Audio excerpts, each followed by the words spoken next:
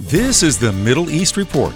The more you know about that ancient Exodus, the more it becomes clear that Jesus' life, and particularly the life of that last week of his Passion Week, are based and shaped by those ancient stories. Each week, American Family Radio brings you truthful reporting on what's happening in Israel and the Middle East. I'm John Riley. How does the ancient history of the Bible define our faith and walk with the Lord? Do the stories of the Old Testament have any bearing on the death and resurrection of Jesus, as well as on our own life today? Historian and Bible teacher Ray Vander Laan has been studying and teaching Jewish culture for decades using the methods of Jewish education. His ministry is focused on understanding the Bible in light of historical and cultural context in which God placed it. Ray Vander Laan has traveled to Israel numerous times, sharing his insights in biblical history and how it can deepen our appreciation for God's redemptive story. He is known for his instructive teaching videos filmed on location in Israel.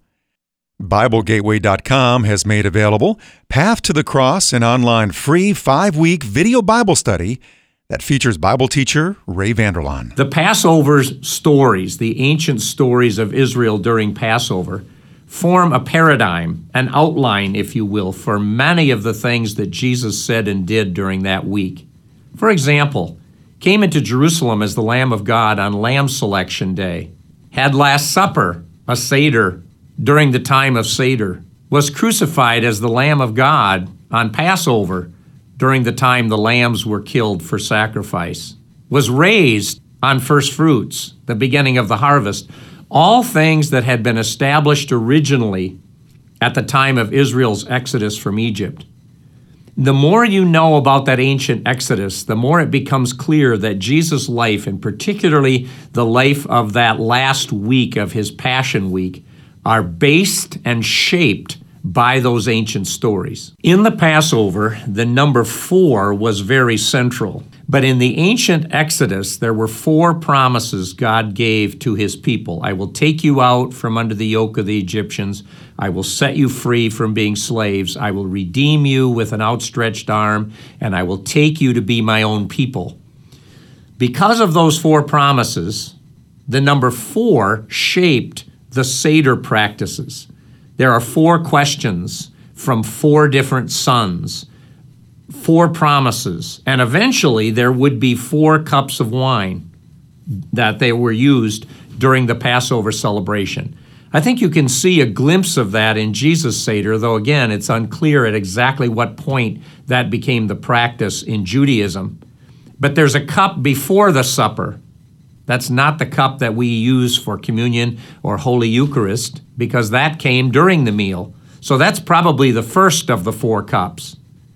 The third cup, the cup of redemption, is the one that Jesus turned into our Lord's Supper, our Holy Communion.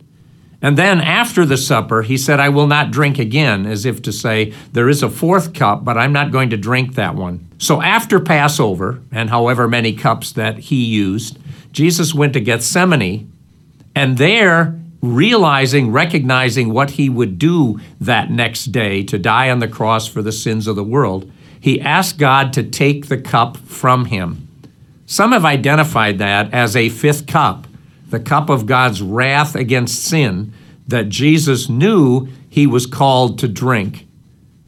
His conclusion, take the cup from me, but if it's your will, I'll drink it, is a demonstration of Jesus' absolute commitment to his mission.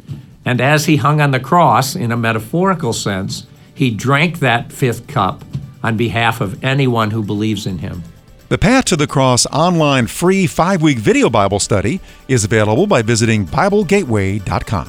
That's the Middle East Report from American Family Radio, each week providing you with truthful reporting on what's happening in Israel and the Middle East. I'm John Riley.